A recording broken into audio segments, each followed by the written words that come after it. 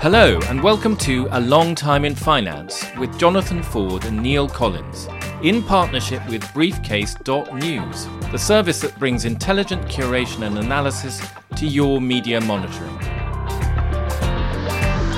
So hello, this is the final part of our three-part series on Black Wednesday, the crisis that led to sterling's devaluation and exit from Europe's exchange rate mechanism 30 years ago. In the last episode, we dealt with the day itself, and we got to the point where the Chancellor, Norman Lamont, had run up the white flag. The UK suspended its membership of the ERM and the pound slumped. We talked a bit about the shambolic way the day ended, with no one telling the country, or indeed the markets, what was going on. Nobody really knew what could happen next. Could we go back into the ERM at a lower rate, or are we out for good? And unsurprisingly, the press is unimpressed. And this is when Sun editor Kelvin Mackenzie tells John Major, who is unwise enough to phone him up that evening, that he has an enormous bucket of shit on his desk that he's going to pour over Major's head the following morning, prompting the immortal reply, "Oh, you are a wag, Kelvin."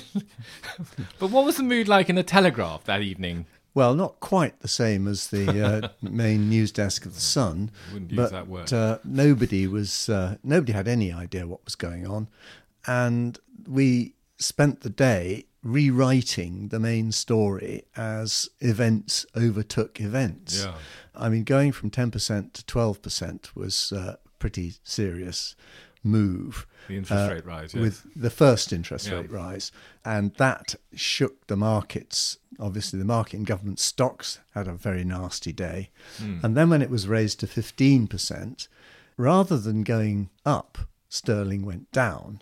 And rather than going down, stock prices and the... Shot up. They shot up because everybody knew at that point that the game was up. I remember I was working in a bank then, and the only thing I really remember about that day is the second rate rise. There was a moment of silence, I think, as everyone absorbed what the news that was coming across their screens. And then there was a sort of laughter, and everyone said, well, that's the end of that then. Yeah.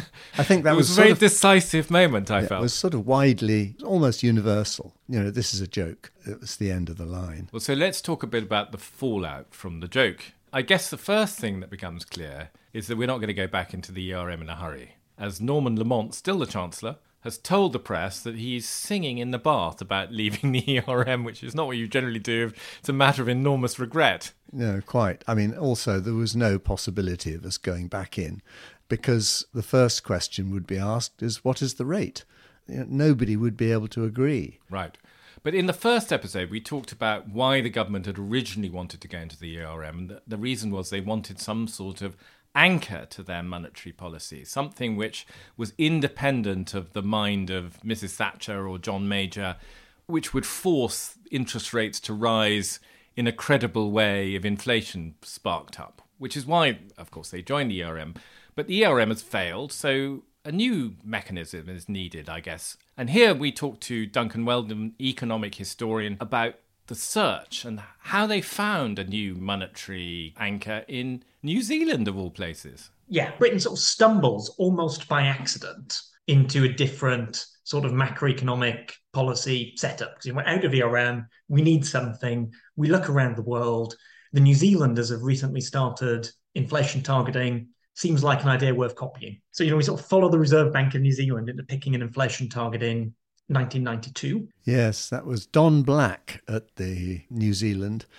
He was a great guy. You met him? I've met him, yes. He's very sensible and had the opportunity to impose a sensible policy. Yeah. I think he was the forerunner of essentially the independent central bank philosophy. So this sort of gets around your sort of dilemma that you identified, Neil, which is you can never solve all the three problems at the same time. You've got to have your exchange rate in the right place, your interest rates in the right place for domestic monetary policy, and whatever the third one was. What was the third one? The two key ones are control of interest rates and control of your currency in an open economy. Right. You cannot do both simultaneously. Right. So when we move to what's called inflation targeting, Britain moves away from the idea of controlling its exchange rate and focuses purely on setting the right rate for monetary conditions to hold down inflation. The question then is, who's going to be in charge of doing it? The UK, as we heard in an earlier episode, has flirted with the idea under Nigel Lawson, Chancellor in the 1980s, of giving the control of interest rates to the Bank of England. And Lamont now floats the idea again, but Major says no. The reason he does that, this is immediately after the ERM exit, is interesting. According to the biography of Jeremy Hayward, late Cabinet Secretary, Jeremy Hayward was, of course, Lamont's private secretary, and John Major was worried that to make the Bank of England independent might be seen as a sign that the UK wants to go into the euro.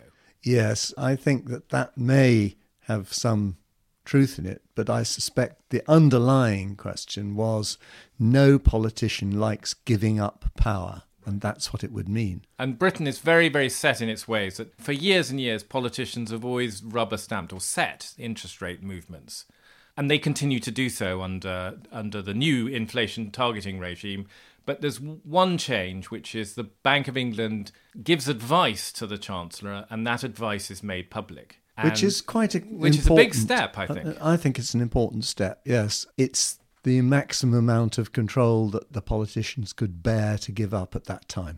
And increasingly it gives the bank a big say in what happens. And as Jonathan Portes, who was a Treasury official at the time, said to us, it's become pretty clear where inflation targeting is headed. I mean, as I say, counterfactual history is difficult, but I think it's almost inconceivable that under whoever was in power from 1997 to 2002 would have made the bank independent. It was obviously coming, I think. And then when Tony Blair comes in 1997, almost the first act of his chancellor, literally within days, isn't it, Gordon Brown, is to give the bank the power to set interest rates. It's an extraordinary moment. He raises interest rates on day 2 or day 3 and then says, over to you now. Yeah. And people are so stunned by this, they can hardly believe it. Yeah. And actually, I suspect he could hardly believe it either, because 2 days later, he took away some of the powers that the bank had in terms of running the markets in government debt. It was a very big moment, and it rather silenced the Conservatives, I think. So there's a technocratic fix at the end of all this for the ERM. Inflation targeting, independent bank in the long run. But what about the political fallout from the whole ERM catastrophe? Catastrophe is the word for the Tories, because even though the next election was 5 years away, people didn't forget. And when it came to it, Major was comprehensively thumped in the polls, and Tony Blair became Prime Minister. I think the total chaos on the day, and we heard in the last episode this sort of sense that there was nobody at home towards the end of Black Wednesday, after which the Conservatives don't win another election outright until 2015. Some legacy, I would say. Well done, Major. Yeah, quite. Anyway, as for the personnel, well, Lamont loses his job pretty quickly. As you said, Max Hastings told him he would. Yep, he lasted a few months. But really, he deserved to lose it, even though he now claims he never really liked the ERM and was only going along because he was obeying the Prime Minister's diktat. But if he felt that strongly about it, he should have resigned. Had he done so, of course, he would have been vindicated and probably now have a reputation which was a good deal higher than the one he actually has now. Where he clearly falls down is he doesn't have the courage of his own convictions politically to make a stand, and therefore he gets swept away with the rest of them. I mean, to be fair to him, I suspect he was the only voice in Cabinet who was voicing serious doubts about the ERM, because if you look at the other big beasts there, like Clark and Heseltine, they were very keen on further integration with Europe, and this was a step in the right direction. You look back and it is fascinating that the people who essentially urged the ship to steam straight into the iceberg survive with their political careers seemingly undamaged. And the one conspicuous casualty is the one person who was at least falteringly suggesting that they may turn the the wheel a few notches to starboard to get out of the way of the onrushing chunk of ice.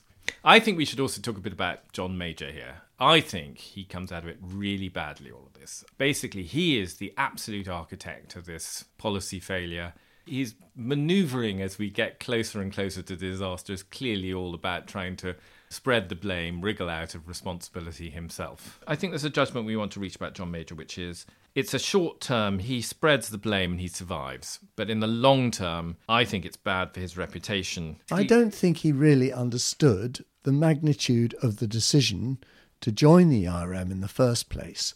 And he didn't have the understanding to see that it was bound to end in tears. And he brooked no opposition to his view that this was the right thing to do and that if it's not hurting, it's not working. And that was more or less what he was saying. And he was backed by the fact that he'd just won an election against the odds. So this reinforced his own conviction that this was the right thing to do. First, what you're saying that Major is a good example of politics coming into collision with economics, economic facts. And in the end, he basically thought he could talk his way out of a crisis. But when the economic realities were so clearly ranged against him, he couldn't. I would say that the exit from the ERM marked a sea change in the basic attitude of the Conservative Parliamentary Party. We did talk to Duncan Weldon about this, and I think that's right, and this is what he said. Yeah, I mean, I think certainly, there's a sea change in the attitude to Europe in the Conservative Party, and that's partially a sort of Maastricht and the changing nature of the European community becoming the European Union, and it's partially this negative association with what happened on Black Wednesday. Really big sea change. Your younger generation of Conservative MPs in the early 90s become distinctly more Eurosceptic in the 90s, and those are the people that go on to play a very important role in the party, in the last decade or so. Those Maastricht rebels and those Black Wednesday, big one. I think there is a sense as well that, after Black Wednesday, it becomes almost a settled opinion amongst politicians in both major parties, amongst top Treasury civil servants, and amongst Bank of England types, that a floating exchange rate is better for Britain. We've had two really big falls in sterling in the last 20 years, after 2008-9, again after the 2016 Brexit referendum, perhaps a third one happening at the moment.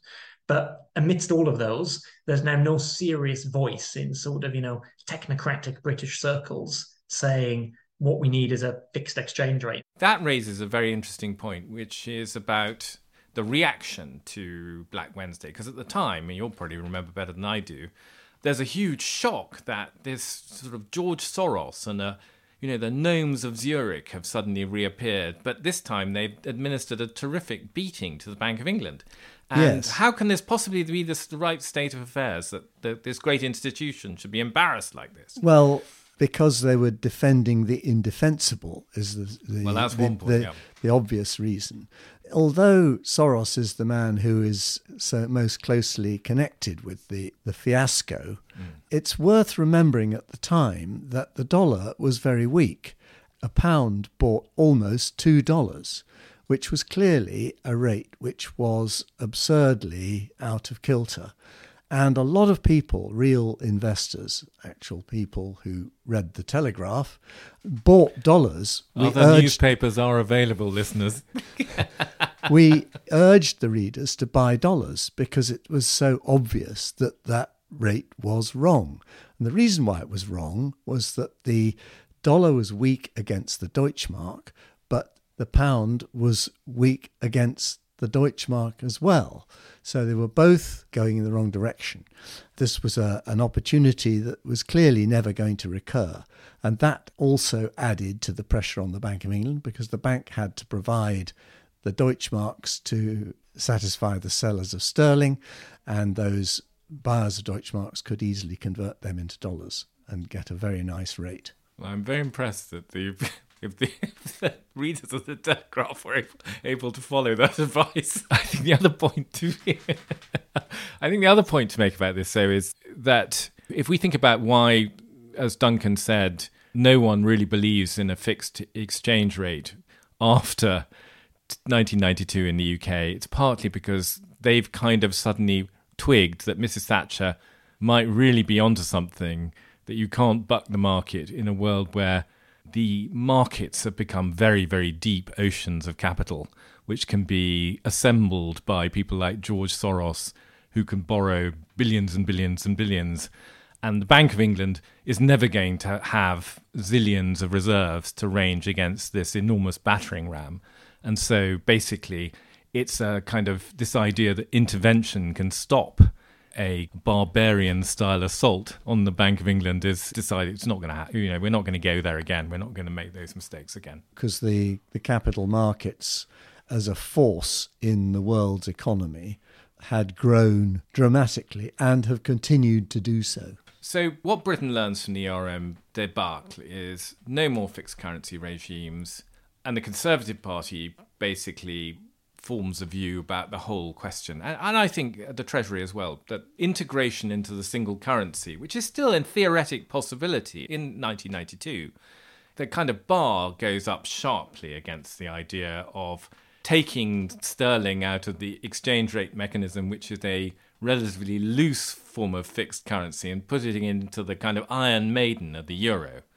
And I think that sort of aversion which takes place after we leave the ARM means that by 1997, even though theoretically Blair is still talking about, he has hopes that we'll join the euro, everyone in the establishment is now very sceptical whether that's a good idea. Well, I'm not sure I would entirely go along with that. I think it was more Blair was very keen.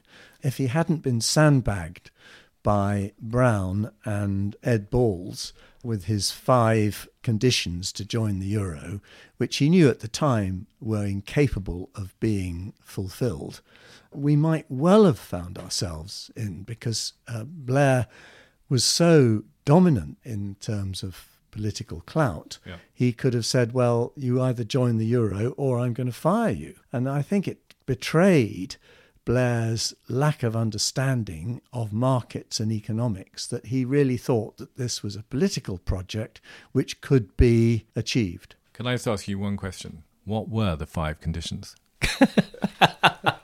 You can't. Okay, no, we'll move on. I can't remember. And nor can anybody else. I think it was one about there had to be an R in the month.